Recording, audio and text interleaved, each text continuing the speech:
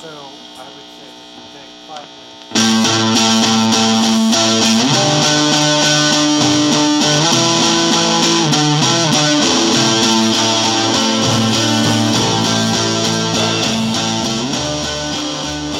Hi there, welcome to the show, How Did They Get There? I'm your host, John Penn, and I'm really excited to talk to my guest on this episode, Josh Pais.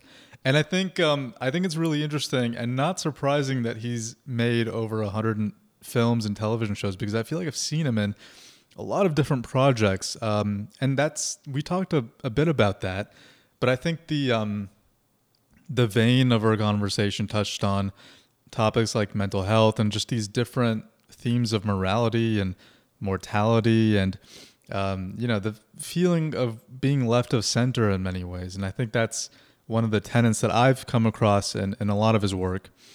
I feel like the biggest portal into sort of understanding maybe his sensibility came from his documentary 7th Street. And that also it touched on his approach towards work, but I think more so it showed the interesting dynamic, very unique environment that is growing up in Alphabet City, in the Lower East Side, and having a lot of friends that are characters, and growing up in this environment that in many ways, doesn't necessarily exist the same way anymore. And that's kind of what we started out discussing. We talked about that, and it's kind of cool because he made this documentary over a 10 or 10 plus year period.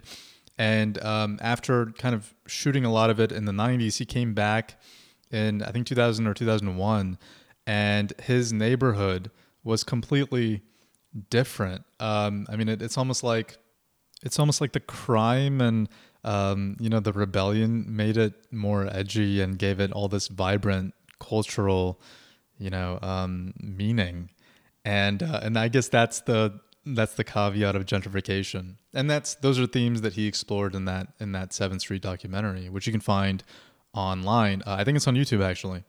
And his growing up, a very multi-dimensional experience. On the one hand, growing up on this Lower East Side neighborhood, and then on the other, going to very kind of prestigious private schools on the Upper East Side, and that dichotomy, which I think really does a lot to kind of mold a person and shape his or her lens of the world. And also, like, he takes the experiences that he's learned and that he's had over the years, and he's using it to help others. His program, Committed Impulse, which is, I think the tagline is that we have to engage and create from our impulses. And that's such a significant thing, no matter what you do, really. And he works with actors, but he also works with business people. He works with people that are in, public affairs. Anyone that really needs to figure out how to engage themselves, their process, and an audience. That's something that, that's a tenet that he's kind of exploring with others in that way, which I think is really cool.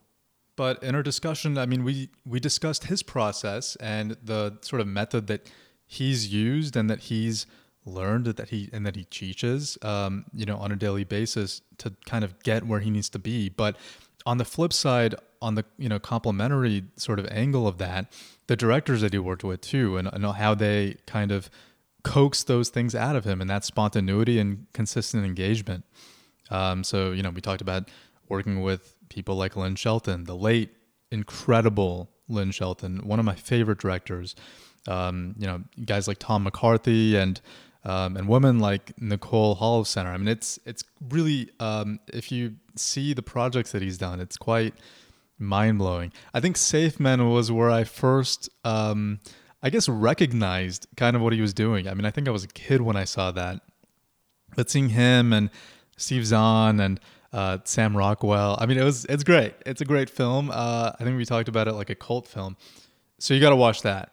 And so many recent projects that he made that are coming out this year, or that came out really recently, like spoiler alert, You Hurt My Feelings, that came out in Sundance, so this January, and I think A24 acquired that, so stay tuned for that release.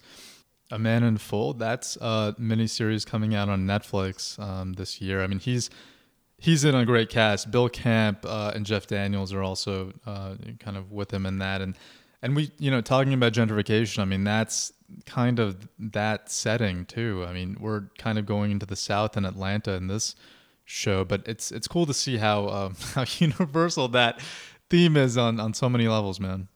And we also talked about, I think, a seminal film that came out pretty recently, which is Joker.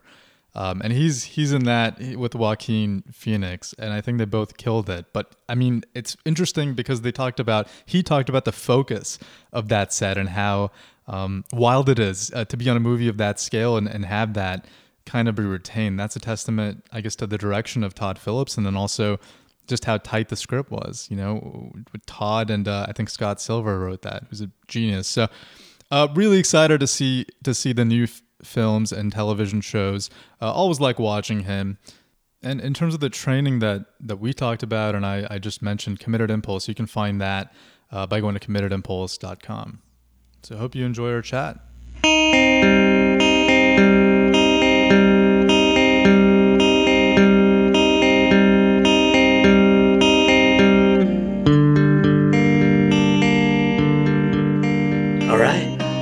Well, how's everything going for you? Everything's pretty good right now. That's it's good. I can honestly say that. Yeah. Was that a process to come to that consensus a little bit? Yeah. I think maybe at one point, just in my journey, just the hanging out with the notion that everything was okay felt unsafe. That's interesting. Yeah. Usually people say that to incur a sense of safety, but it seems like for you it was kind of went in the other direction. Yeah. I guess I grew up in a very dangerous neighborhood, and kind of as a kid, like letting my guard down, and like just there were times where it would make me vulnerable to kind of the violence of that area, and so maybe that was a bit of a process of clearing that out of my nervous system. Yeah, I know exactly what you're talking about because I saw your documentary 7th Street. Which is cool. Great. So you're talking about like Alphabet City, right? Like Lower East Side.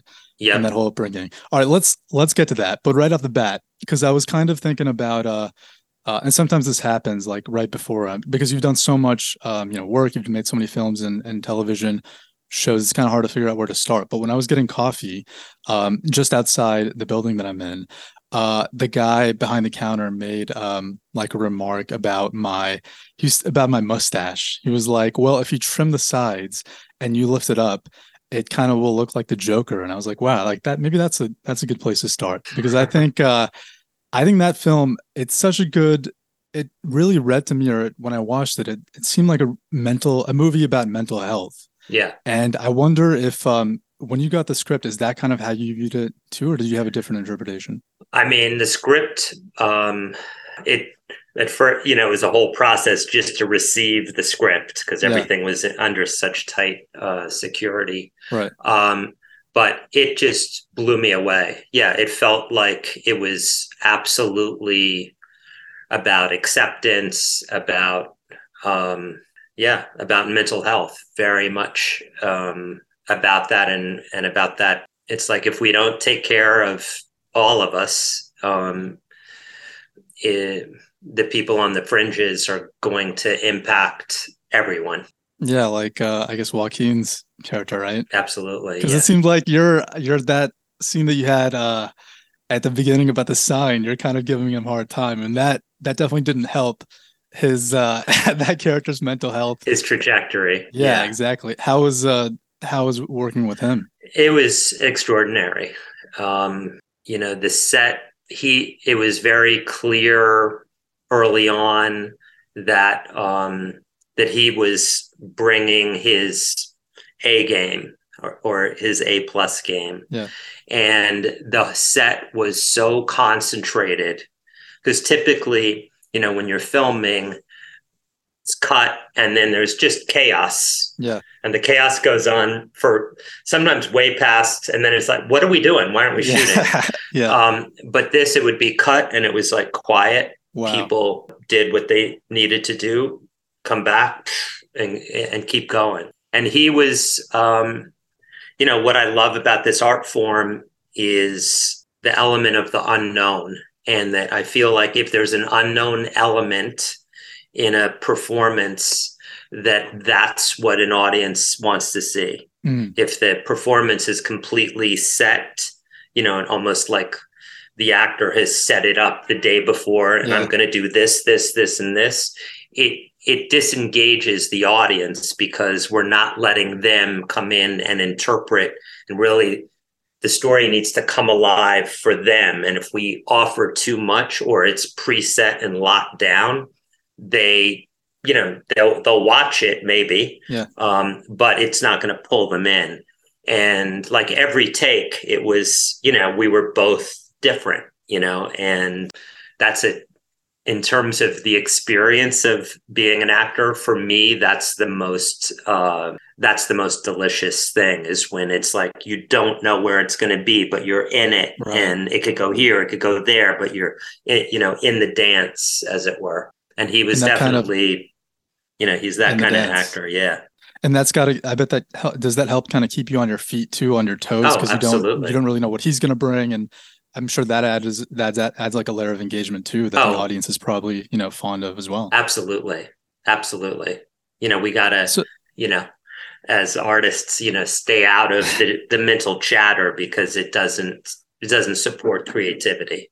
Yeah, if only his character would do that. But I guess it makes it more interesting that he has that chatter, right? Absolutely. So that, because that's also New York, and I mean, you can kind of see that time. I mean, you see graffiti on the subways. Yeah. You kind of see anarchy a little bit on the streets. When you grew up, how did you came to the Lower East Side? I think you said in the documentary because of May and Ray, right? Those two artists. Yeah. Like, they kind of drew you in. Yeah. I was living in the West Village, oddly enough, in the same house that I now actually live in, the same apartment building. But the rent here went up to $180 a month, and that was too much for my parents were split up. Yeah. And that was, my mom just couldn't afford that. She was a painter and a poet. And so we moved to 7th Street between C and D, because she knew these artists that were also had some houses that they were renting. And so, they were why we went there. And, it was an amazing, vibrant, violent, dynamic, expressive, artistic, drug-infused, it was like full on, it was on. No, I definitely got that feeling when I was watching it. And then your father was like this incredible physicist, right? And he was Dutch, I believe. Yeah, he's Dutch. So, he was a Holocaust survivor. He was in hiding near Anne Frank. And then Niels Bohr, who was considered the father of the atom, he invited my dad after the war to go to Copenhagen to work there. And then Oppenheimer invited my dad to the Institute for Advanced Studies in Princeton. And that's where my dad worked with Einstein for 11 years. Did he, well, I want to hear about that, but when that experience, because I think you mentioned that it was like 1945, right? Like towards the end, and that's when he got caught. But then when he came away, he wasn't necessarily physically scraped, but did you feel that in a sense, like emotionally? Do you think that affected him somehow? I mean, I imagine that it would, but I don't know. Yeah, I for sure. He would just get like kind of explosive, like he'd get frustrated by things, and he was very much like, I do not want to make my life about the Holocaust. And he was like other people that kind of maybe capitalized on their experience. He felt like, no, I'm not doing that. And I think it wasn't until later on in his life, almost towards the end of his life, actually, that it just, all the stuff that kind of was pushed down just like came out. And he was just like, how could people be like that? How could this have happened? Wow. And, and he told me, stories about, his sister had just gotten engaged. And this was right as the Nazis were coming in and starting to block off Amsterdam. And there was no there was no internet, obviously. So it wasn't clear what was happening. They would cut off communication to the outside world as they would take over an area. And my sister had just gotten married, and what they were saying was, if you go to these camps, you'll be safe, you'll work, and everything will be fine. And my dad just intuitively was like, you cannot put your life in their hands. Wow. And she was like, my husband really wants to. And, off they went, and obviously, never came back. So sad. Yeah. Yeah. That, did he talk about the Einstein, like what Einstein was like and that whole experience with you? Oh, yeah. Yeah. I mean, he also wrote 2 books, 2 biographies of Einstein. I don't know so much, but one story that comes to mind is when my dad, this made a big impression on him, and it makes an impression on me as well, that the last time my dad saw Einstein, he had gone, he was infirm, he was in bed, he was in Princeton, and my dad came, knocked on the door, and Einstein was, doing calculations in bed, and they, talked for, 20 minutes, just kind of chit-chatted. And then my dad, said, okay, and went up and went to the door, and he looked back one more time at Einstein, and Einstein was back doing calculations. Yeah. And there's something so beautiful about that. It was just like this, this passion and this curiosity. And, my dad himself, as well as, his colleagues, were all about like, just, expand, like just almost ripping thought of the day open and just like going into these areas, Well, I mean, when you were talking about the Joker, it seems like that focus that he had, I mean, that it seems like the set was very conducive to that for the actors, in terms of, being engaged and then also harnessing what you're doing and making the other person better. I mean, it seems like Einstein definitely did that too. Yeah. So that Lower East Side experience, because you also you also went to Dalton, right? Yes. At some point. So did you feel like you were in, did those 2 sides of your life ever interact, or did you feel like you were living double lives? It was, it was, I guess it was a double life on some level, that it was like I was immersed in this raw, vibrant, poverty area. And then, my dad paid for me to go to private school. And so I would go uptown, to the Upper East Side, and kids would be dropped off in limousines, literally. And so it was perfect training for an actor. Yeah. Because I got to witness like these 2 radically different ways of existence. And I would have friends, a few friends would come and hang out at my apartment, and they were like, this is so cool. Because my mom was so bohemian, and there was like art everywhere, and and it was like it was very unstructured and free flowing. But at that time, like taxis didn't go past First Avenue. Oh, really? Like they would drop you. They were like, you get off here. Not that I took that many taxis, and people would not, when my friends or my friends' parents were like, you live there? Wow. Because it was crazy. It was just like a war zone. It was a war zone. Yeah. But it was also awesome. Exactly. It was also like full of creativity and full of, full expression constantly. Well, I guess that's the yin and yang, because I guess you shot that in the mid '90s, right? And then you come back in the early aughts, Mm-hmm. and it's all gentrified. Yeah. And a lot of that culture is, I mean, I don't want to say gone, but it's that vibrancy and that rebellion and that sense of palpable tension definitely seemed to be fleeing. Yeah. I mean, was that kind of a tough realization to kind of deal with at that point? I mean, I shot the movie over a 10-year period.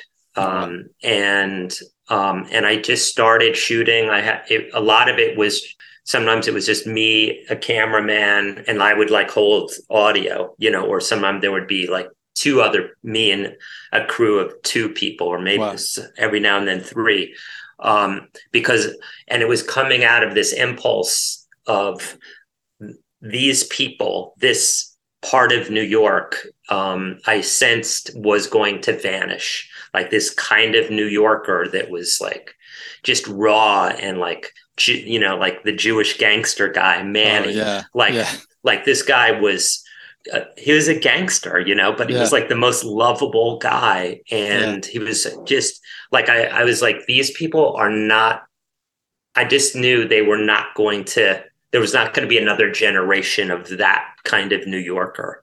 And so that's kind of what, was my catalyst. And it was definitely bittersweet that, that the people that I followed over that 10-year period, most of them did not survive. Yeah. And for one way or another. And so on some level, nostalgia for that. And on another level, I had, my son was young and, and it's like, it became safer for him. And so that meant a lot to me. So it was like very, it was the complexity of gentrification. Yeah. Was his name Reno Thunder? Is that Reno Thunder? Yeah. And that's the saddest part, man. When he says, my dogs died because he used to adopt these strays. Yeah. It's terrible. But I guess that's part of what you're talking about. So then when does I mean, it seems like, your mom you're describing is like quite bohemian and very interesting. And then you have your father. When does the acting interest start? Does that start because of films or just you wanted to do it? It started out of having these performances in our apartment, and about every 2 weeks, on a Saturday night, like people would just gather. And I was very much a part of this, and people would just do, it was almost like performance art before the term performance art, and people would just get up and do skits, or they would do stories, or they would do things to music, or like splashing paint, day glow paint on a fan with black lights, it was just, and so I was really into that. But I wasn't like, I want to be an actor. It was just like, I just loved that kind of creating and that freedom. And my mom was like, her mantra was like, just create, and don't worry about money. Just make art. And my dad, wanted me to go into the sciences, and he hooked me up with some animal behaviorists that I was able to assist. And I was fascinated by that. But ultimately I was like, I can't live in a lab, life working in a lab. But really, animal behavior and acting are so intertwined. How so? Well, because, in animal behavior, like, one thing that to explore is like the dominance of different animal, different, say, apes, within a colony. And there's all different hierarchies and positions where they take and they adopt a certain behavior, like that if you're not the dominant, how you approach the dominant is in a certain way, with not challenging, and the dominant is like holding a lot of space. And these same elements happen in human behavior, all the time. And there's all this energetic communication that's happening constantly between people. So and then you want to be an actor and you're thinking about this creativity, this freedom of expression, and then these like animalistic themes. So when do you decide at that moment to like train, or did you want to like kind of learn by doing it? I wanted to I wanted to train as Yeah. much as I could. I was so like I wanted to learn everything I could and try so many things. And I went to HB Studios in New York, and then I went to Syracuse University, and then I went to London, and that training was great, but it left me very in my head, like it was Mm, very intellectual yeah. and very psychological. And I would have moments in my work where I would have spontaneity, and I was like, that's what I'm interested in. And I went on a journey after going through that training, just training with people from different parts of the world that had actor training that was more physically based. Okay. And to get to, I was really it was like, how can spontaneity be something I can count on? As opposed to like, oh, it just happened. And so I went on this 2-year journey, like of my own kind of making, to see how can I get out of my head? How can I be present? How can I be spontaneous? Do you still use that now? Has it informed like how you view roles um Absolutely. and also like because you also do a lot of teaching. Mm-hmm. So does that do you try to like when you approach that, do you try to impart the same sort of training methods that sort of worked for you, or do you look more at each That's actor? all I did. Yeah. Yeah. I mean, what I teach, what I do, Right. because that's all that I know. But I've broken down, like I created this work. Yeah. Part of it's what I teach is called committed Yeah. impulse, and there's one piece of it which is called inner atomics. And basically, I've broken down all of human behavior into these energetic physical patterns. Mm. And by teaching people how to use these patterns to create character, it's like these energetic patterns in a sense stimulate the imagination so that they are spontaneous, as opposed to so that they're looking out, and these different energetic patterns alter the way they see and thereby alter their behavior. Oh wow. So they're less like in their head. They're, I guess, more in the moment, right? It's Yeah, so much of it is about, I have these 4 access points to being present, which is maintaining connection to this information that's occurring in this moment in the body, Mm-hmm. staying connected to the immediate environment, like almost seeing it how a baby or a dog would see it. So you're literally connected to what's out here, Wow. keeping your breath going.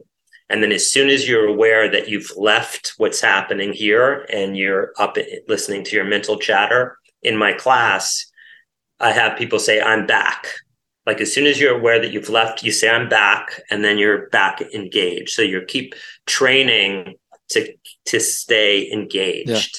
Wow. That's it. So what the first thing was it kind of working on sitcoms like Cosby and like Murphy Brown? Like would you describe Mm-hmm. that as like the first experiences in acting in terms of like working? Yeah, I mean, the first thing I did was a movie called Jackknife, Mm. and I had like 2 little scenes with Robert De Niro. Oh wow. And that was, and he was like, it's fucking Robert De Niro. Yeah. Um, and yeah, yeah, I don't know if it was Murphy Brown or The Cosby Show was the first TV stuff that I did. Did you feel like you were able to use what you learned at that moment in the, I guess, the mechanics or in the setting of sitcom, or was that kind of a difficult transition or adjustment for you?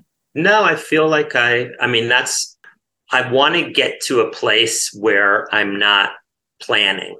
Mm. And that requires like a real connection to the body and to listening to this as opposed to this. And so I definitely, attempt to do that. Sometimes like creating a character, like altering different things physically, will allow me to be And spontaneous more and present, I impulsive. imagine. Yeah. Yeah. Well, so speaking of altering yourself, I mean, how did the Raphael thing, how did that transpire? I mean, what led to that? Um, Teenage Mutant Ninja Turtles. Yeah. That was it was an audition, and my agent said, "Have this audition for you, for Teenage Mutant Ninja Turtles," and Yeah. I couldn't even, hear Yeah. what those four words were. Yeah. And then it was just, an audition, and it was very much drawing from Alphabet City, Mhm. like those Oh, characters. really? And it was like a combination of, how like turtles are like they're always moving their hands outward, Mm. like, Yeah. as they move. Right. And then but there was also like a certain physicality in the neighborhood of people walking, Oh, yeah. like a badass, and Yeah. like taking up as much space as they could. Like you're you kind of in know jail, right? Yeah. yeah. Yeah. And so I kind of just integrated that physicality into it. Yeah. And I had, until I was 13, I used to get mugged all the time. It Mm. was just like a normal, it was just like Wow. a normal part of life. And then I started doing martial arts when I was 13, Mm. and nobody ever bothered me after that. Yeah. I think just because I was able to have my awareness out, and so on. And so I did like a couple kicks, a couple martial arts kicks, Yeah. and one thing led to another, and yeah, and that's that.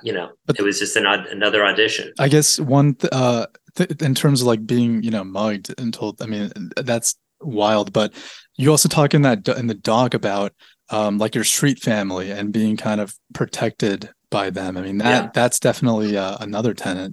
But in terms of the people that you worked with, did you and like Sam Rockwell come up at the same time, or are you a little bit ahead of him? Because you've worked with a lot of the similar directors and Sam Rockwell. yeah. Yeah. I mean, yeah, Sam's a good friend. He was actually in Ninja Turtles. Oh, really? Yeah. He was like this. He has like one little scene where he's like a mugger, and then in Central Park. Yeah. Yeah, we did a movie called Safeman Yeah. together. That was with Peter Dinklage too, right? And Steve Zahn. Yeah. Yeah. Yeah. Steve Zahn, Mark Ruffalo, Yeah. Paul Giamatti. Oh, It's like an yeah. amazing cast. It's a cult. Yeah. Yeah. It's a cult classic. Yeah. How was that experience working on that? It was awesome. I mean, I think that was one of my, after Ninja Turtles, that was like one of my first leads in a movie. And John Hamburg Oh, yeah. directed it, Meet the Fockers. Yeah. And, it was just it was so much fun. And it also, prior to that, as an actor, I would get a job, and then I would be out of work for like 3 or 4 months, and then I'd get another job, and then I'd be out of work. Yeah. And I don't know why this story is coming to mind, but we were all, getting ready to shoot. Everybody was getting dressed, and I could hear everybody. And it was like me and Ruffalo and Sam Rockwell and Steve Zahn. Yeah. And they were just, it was a conversation between Zahn and Rockwell, and they were just like, "What are you doing? What after this?" And they said, "Oh, I'm doing this movie, and then I'm going to be doing that." Yeah. And it was like something shifted in my brain, because I was like, "Wow, you could actually go from job to job." Right. Like, it didn't even dawn on me. I was like, "Oh, you do a job, and then you're unemployed for a long time, and then you do a job, and somehow that, just like that notion, shifted something in me, and pretty much, I've been working steadily. Would you say that you put more emphasis in like planning the next thing, kind of a little bit, more in advance, like than you did before you kind of heard that transpire? Well, you can only plan so much Yeah. as an actor, but it was more the mindset. Mm. It was more, my mindset was, you get a job, and then that's going to be followed by no job. Yeah. And I guess you'd say it was a mindset shift, that it was possible to work and work and work and work and work. And there's been many times where I've had like 4 Yeah. jobs lined up, and not always, but it just to know that there's some, especially, these days with everything, just to know that you can work steadily as an actor, Yeah. because there's such, you tell somebody you're an actor and they're like, oh, Yeah. whatever the stereotype Right. is, Sure, yeah. what restaurant are you working in, or whatever it may be. Yeah. Well, no, I mean, I think, in your case, it's like steadily working, but then also in quality stuff. I mean, in terms of like Rockwell, I remember when I saw him in that Confessions that Charlie Kaufman wrote, I Yeah. guess. I mean, that seemed like a kind of a departure. But then, seeing Synecdoche, which you were in, you played the eye doctor Yeah. with Phil. I couldn't help but think about that. I mean, I was in the ICU a lot in terms of like during the pandemic. I was doing a lot of work there, doing a lot of rotations and stuff. And I would see these, comatose patients. And I remember one time, like I had to, this nurse told me to tape up the eyes. And she yelled at me because I guess my slices of tape were too big. But I couldn't help but think like, what are they thinking about in that time? And I feel like that film is like such a poetic exploration of that. But then seeing that and then knowing about Phil, I was just thinking about like Phil did that movie. I mean, what was he? Philip Seymour Hoffman. Yeah, like what was he thinking about? I mean, how did that experience affect him? But like that's what I don't know, that just came to mind. But in terms of working with Charlie Kaufman and with Phil, I mean, how was that experience for you? I mean, when you read the script, what did you kind of think of it? I mean, well, reading that script, I was like, okay, like I was like, I mean, watching the movie, the finished product, even that's like, it's like, it's a mental challenge. It's so deep and so expansive. Yeah. And Kaufman, like on set, like it's like his energy, it just feels like he's sparkling, and it's like genius, kind of. That's it. And Phil, like it was just like, I'm an actor, I'm trying to find my way through this. I'm just exploring it. It was just like I had met him before. Mm-hmm. But there was no hierarchy, with him. It was just like, how can we make this work? And, and just exploring and, we did the scene a lot of different ways, until we found, what I think is a really great scene, in the movie. But just really, it really turned into me like looking as deep into Phil as I possibly could, and that's what the doctor's doing. Yeah, exactly. And just like really going into his psyche, as far as he would let me in. And then like when he would back off, it was like, that was the dynamics between these two characters. Yeah, the movie is such it's a mind fuck, but it's kind of a glorious one. Yeah. Yeah. Very all that jazzy in some ways. But then another director, and I think you and Sam both worked with her too, was Lynn Shelton, right? On that Touchy Feely. It was really, really sad when she passed. I really loved, oh my God, loved her films. I was devastated. Yeah. We were very close, and it was shocking. What was she like? Just such an artist. Yeah, truly. What was she like? Man, Hump Day. That's another one. What was she like as a director for you? It was the best. For me, like I love when there's an element of improvisation.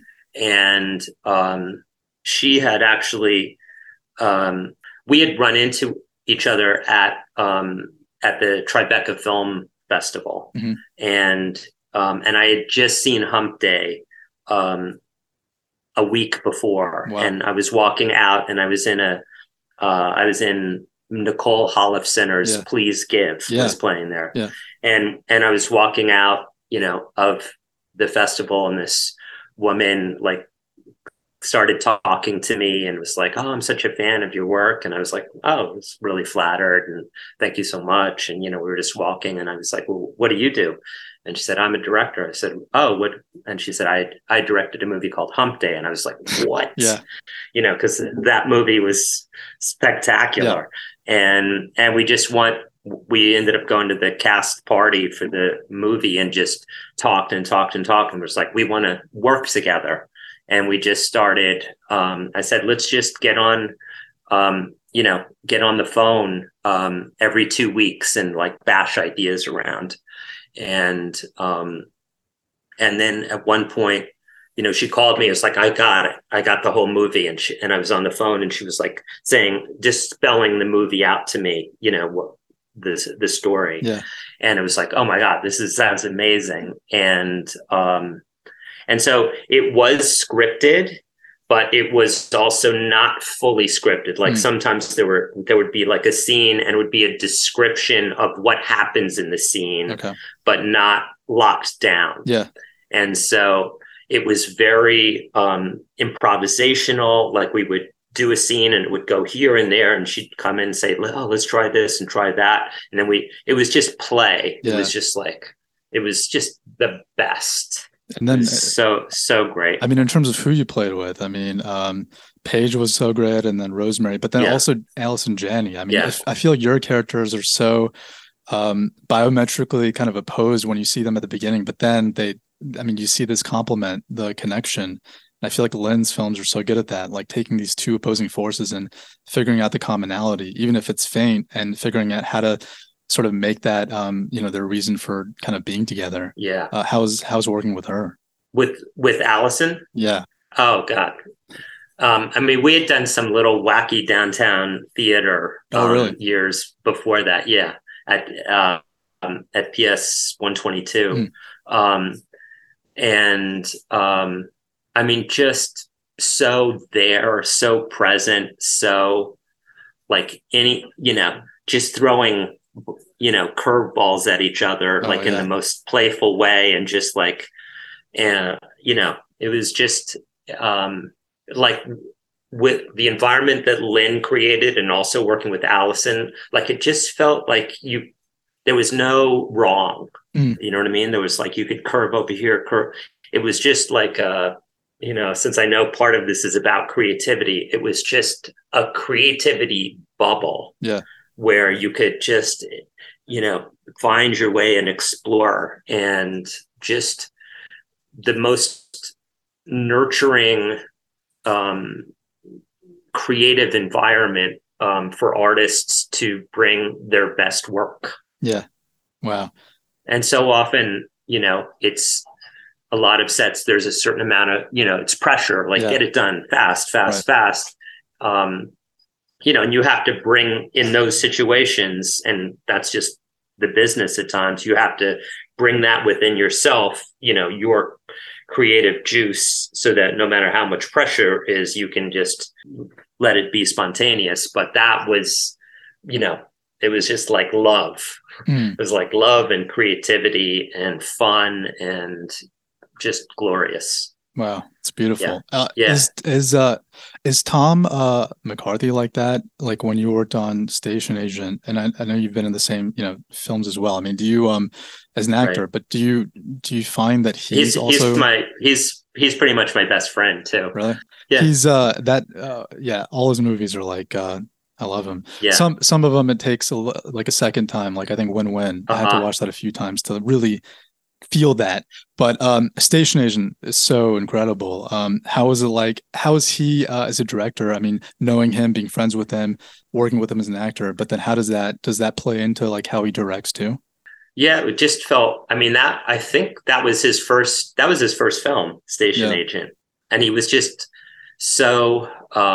He came. I have a place up in the Catskills, and he came up there and was like, I had this separate cabin, and he was like, I just need to write. I have this idea, and so it was there was something on the page for that, and then he just said, just watch the movie. I'm kind of narrating this train movie in the movie, and it was just like he just was like, just go, and I just would improvise and kind of talk all about the excitement about a train, and just very free and focused at the same time. Yeah, definitely. No, I think that definitely comes across. And yeah, I think that's probably a testament to why his performances, like the performances in his films, like Richard Jenkins do in The Visitor. I mean, I think that's why they're so vibrant, is like he brings that. Yeah. What is it like, the consistency of working with like the same director? Like you mentioned Nicole. I mean, you work with her a lot. You're in a lot of her films, like Please Give and Land of Steady Habits, and then Mrs. Fletcher. You did that show with her. Right. And then the new one that's coming out called You Hurt My Feelings. Oh yeah. Which is coming out shortly. Yeah. How does that play in? Yeah. I mean, it seems like the best directors that have the best directing career, working with them, for the most part, it's like they're just giving you space. And that's what she does. Like, she wants to see what the actors come up with. And then she'll put little guides this way and that way and that way. But she wants, she similar to Lynn, she wants to see what you're going to do. And she just is so tickled by actors that it makes it just so much fun to work with her. Yeah. Wow. That's really cool. Yeah. That's another, like, it seems like you gravitate towards people that kind of give you a certain amount of freedom in terms of like being able to like play with others and having this this dynamic that maybe isn't sort of set in stone at the beginning but evolves like dynamically throughout the project, which is cool. Another thing is like that the episodic stuff, because on something like Ray Donovan, which you did a bunch of those, working with Liev and the whole team there, and your character, I feel like, was kind of like very bombastic and very very kind of out there. How is that? Feldman. Yeah, exactly. He's the producer, right? So like, how is that? Liev is so subdued in that, and he's almost like a man of few words in many cases. How is it kind of being? Does it feel like you're bringing this contrasting energy? I mean, how does that play into the dynamic you guys have? Yeah, I mean, that was like a situation where I had to, what I was describing, like with Lynn and Nicole, where they would, foster this, creative, exploration.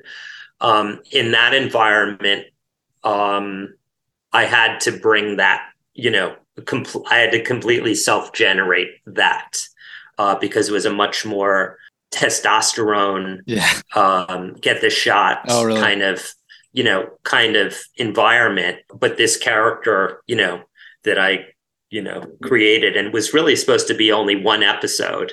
But, they just loved what I did, and they kept just unfolding it. So that was just almost like pushing against the energy of the structure that Liev brought, and the structure of the production, of like playing counter and in this kind of chaos of this guy has all this power but has no self-esteem. And so it just comes out in the most, he's just the most ungrounded guy, spewing and trying to, have sex with porn stars or like this or that, or, he's just unhinged, completely unhinged in a somewhat hinged environment. It's like when you see an insecurity unbridled, it's kind of nothing better to see, because it's really funny and it's very explosive. You also had like I'm curious, because I just watched The Dropout recently, and I actually didn't know a lot about that story. And I love on that show, they have these like they have these dyads almost, like it's it feels like you have a scene partner, like you work with Alan Ruck a lot in that. And then there's like Bill Macy and Laurie Metcalf work together a lot. I really think that's cool. How was that being on that? I mean, did you play like a real person, or was that something that you kind Yeah, of crafted? yeah, it's a real guy. Yep. Does that put pressure on the performance or I the mean, way you look at it? there wasn't a lot to uncover about that guy. There wasn't a lot written. I found some video of that guy, and somehow I felt like in that particular case, I didn't want to reach out to him because I didn't know what it just felt like Yeah. keep take in what I can, but not to have a direct, which isn't always the case, but that was my intuition. You know, I've worked before with Michael Showalter, who Oh directed yeah. that. Yeah. We did a show called Michael and Michael Have Issues years Yeah. ago, Right. on Comedy Central. And I mean, that it was such an amazing cast, and so and the four guys, the four Yeah. The Walgreens guys. corporate guys, Yeah. yeah, Walgreens guys, just I don't know, we just had some kind of synchronicity kicked in with the four of us, and it was just we just so help caught each other, and it was just so, again, it was so spontaneous and so playful, and so each one of us was so different, but we kind of created this whole being of the Walgreens guys. Yeah. Such a great experience, and Amanda's awesome. Everybody, it Dude, was a real it was a great experience. Amanda's incredible, but then also Naveen. I mean, Yes. I don't know. Every scene, it's like he's insane. What an Yeah. insane character, right? Yeah, totally. That's Such a wild. great guy. Such a great guy. Yeah. So I guess as we wrap up, I mean, you mentioned that project with Nicole, You Hurt My Feelings. Was it kind of cool you reuniting and working with that incredible cast like I guess Dave Cross and Amber Tamblyn and Julia Louis Dreyfus is like, I mean, she's one of my favorites. How was that? How was Yeah. this experience compared to others? It was awesome. Nicole called me and she said, I just wrote this part for you, and you're going to play yourself in this. Yeah. And it's like, will you do it? And I was like, okay, and I think I've been in just about everything. I Yeah. think I've been in every movie she's done for Yeah. the past decade, in bigger part or smaller part. And again, it was just like, Ariane Moayed was in it. Mm. And he was awesome. We became great friends, and it just another case of like really creative people, like fully in, like no ego, just like game on, Yeah. fully committed and fully just a great experience. It wasn't the most, when she told me what the part was, I was like, really? That's because I'm playing myself, Yeah. and it's a very kind of uncomfortable thing happens, which happens to a lot of actors, where, you know, there's a play within the movie, and after the play, fans come up and they're not recognizing me, even though I'm the lead in the play. Yeah. And so I'm just kind of standing there, and Ariane, who's also, in the play with me, all the attention goes to him, and Yeah. Julia Louis Dreyfus is like saying things like, "Oh, that must have been exhausting doing that performance." All it was just tapped into that like totally douchey experience where you've just done something and everybody else is getting accolades, All the and it's praise. like, Yeah. Yeah. yeah, and it's just like it's so captured that essence. So it's super uncomfortable. Yeah. Well, I guess sometimes like sitting in that discomfort, it seems like that is kind of key to unlocking some sort of engagement too. I mean, so I guess that's one of Absolutely. the pros. Yeah. Like like you just have to work with whatever is there, like that. And that's been like a big learning lesson for me, of just like whatever that charge is, if I tap onto that, even if it's something that my mind is like, oh, that's a bad thing, or what, I shouldn't be feeling that. But I get on that train, it's like then the doors open.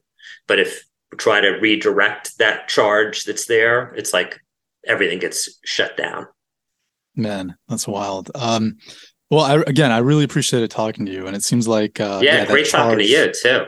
That charge and that vibrancy, that energy, you definitely that comes across in all your performances, and they're also different and interesting. And I love the way you choose your projects too. So I really appreciate this. Thanks so much, man. Oh, my pleasure. Great talking to you.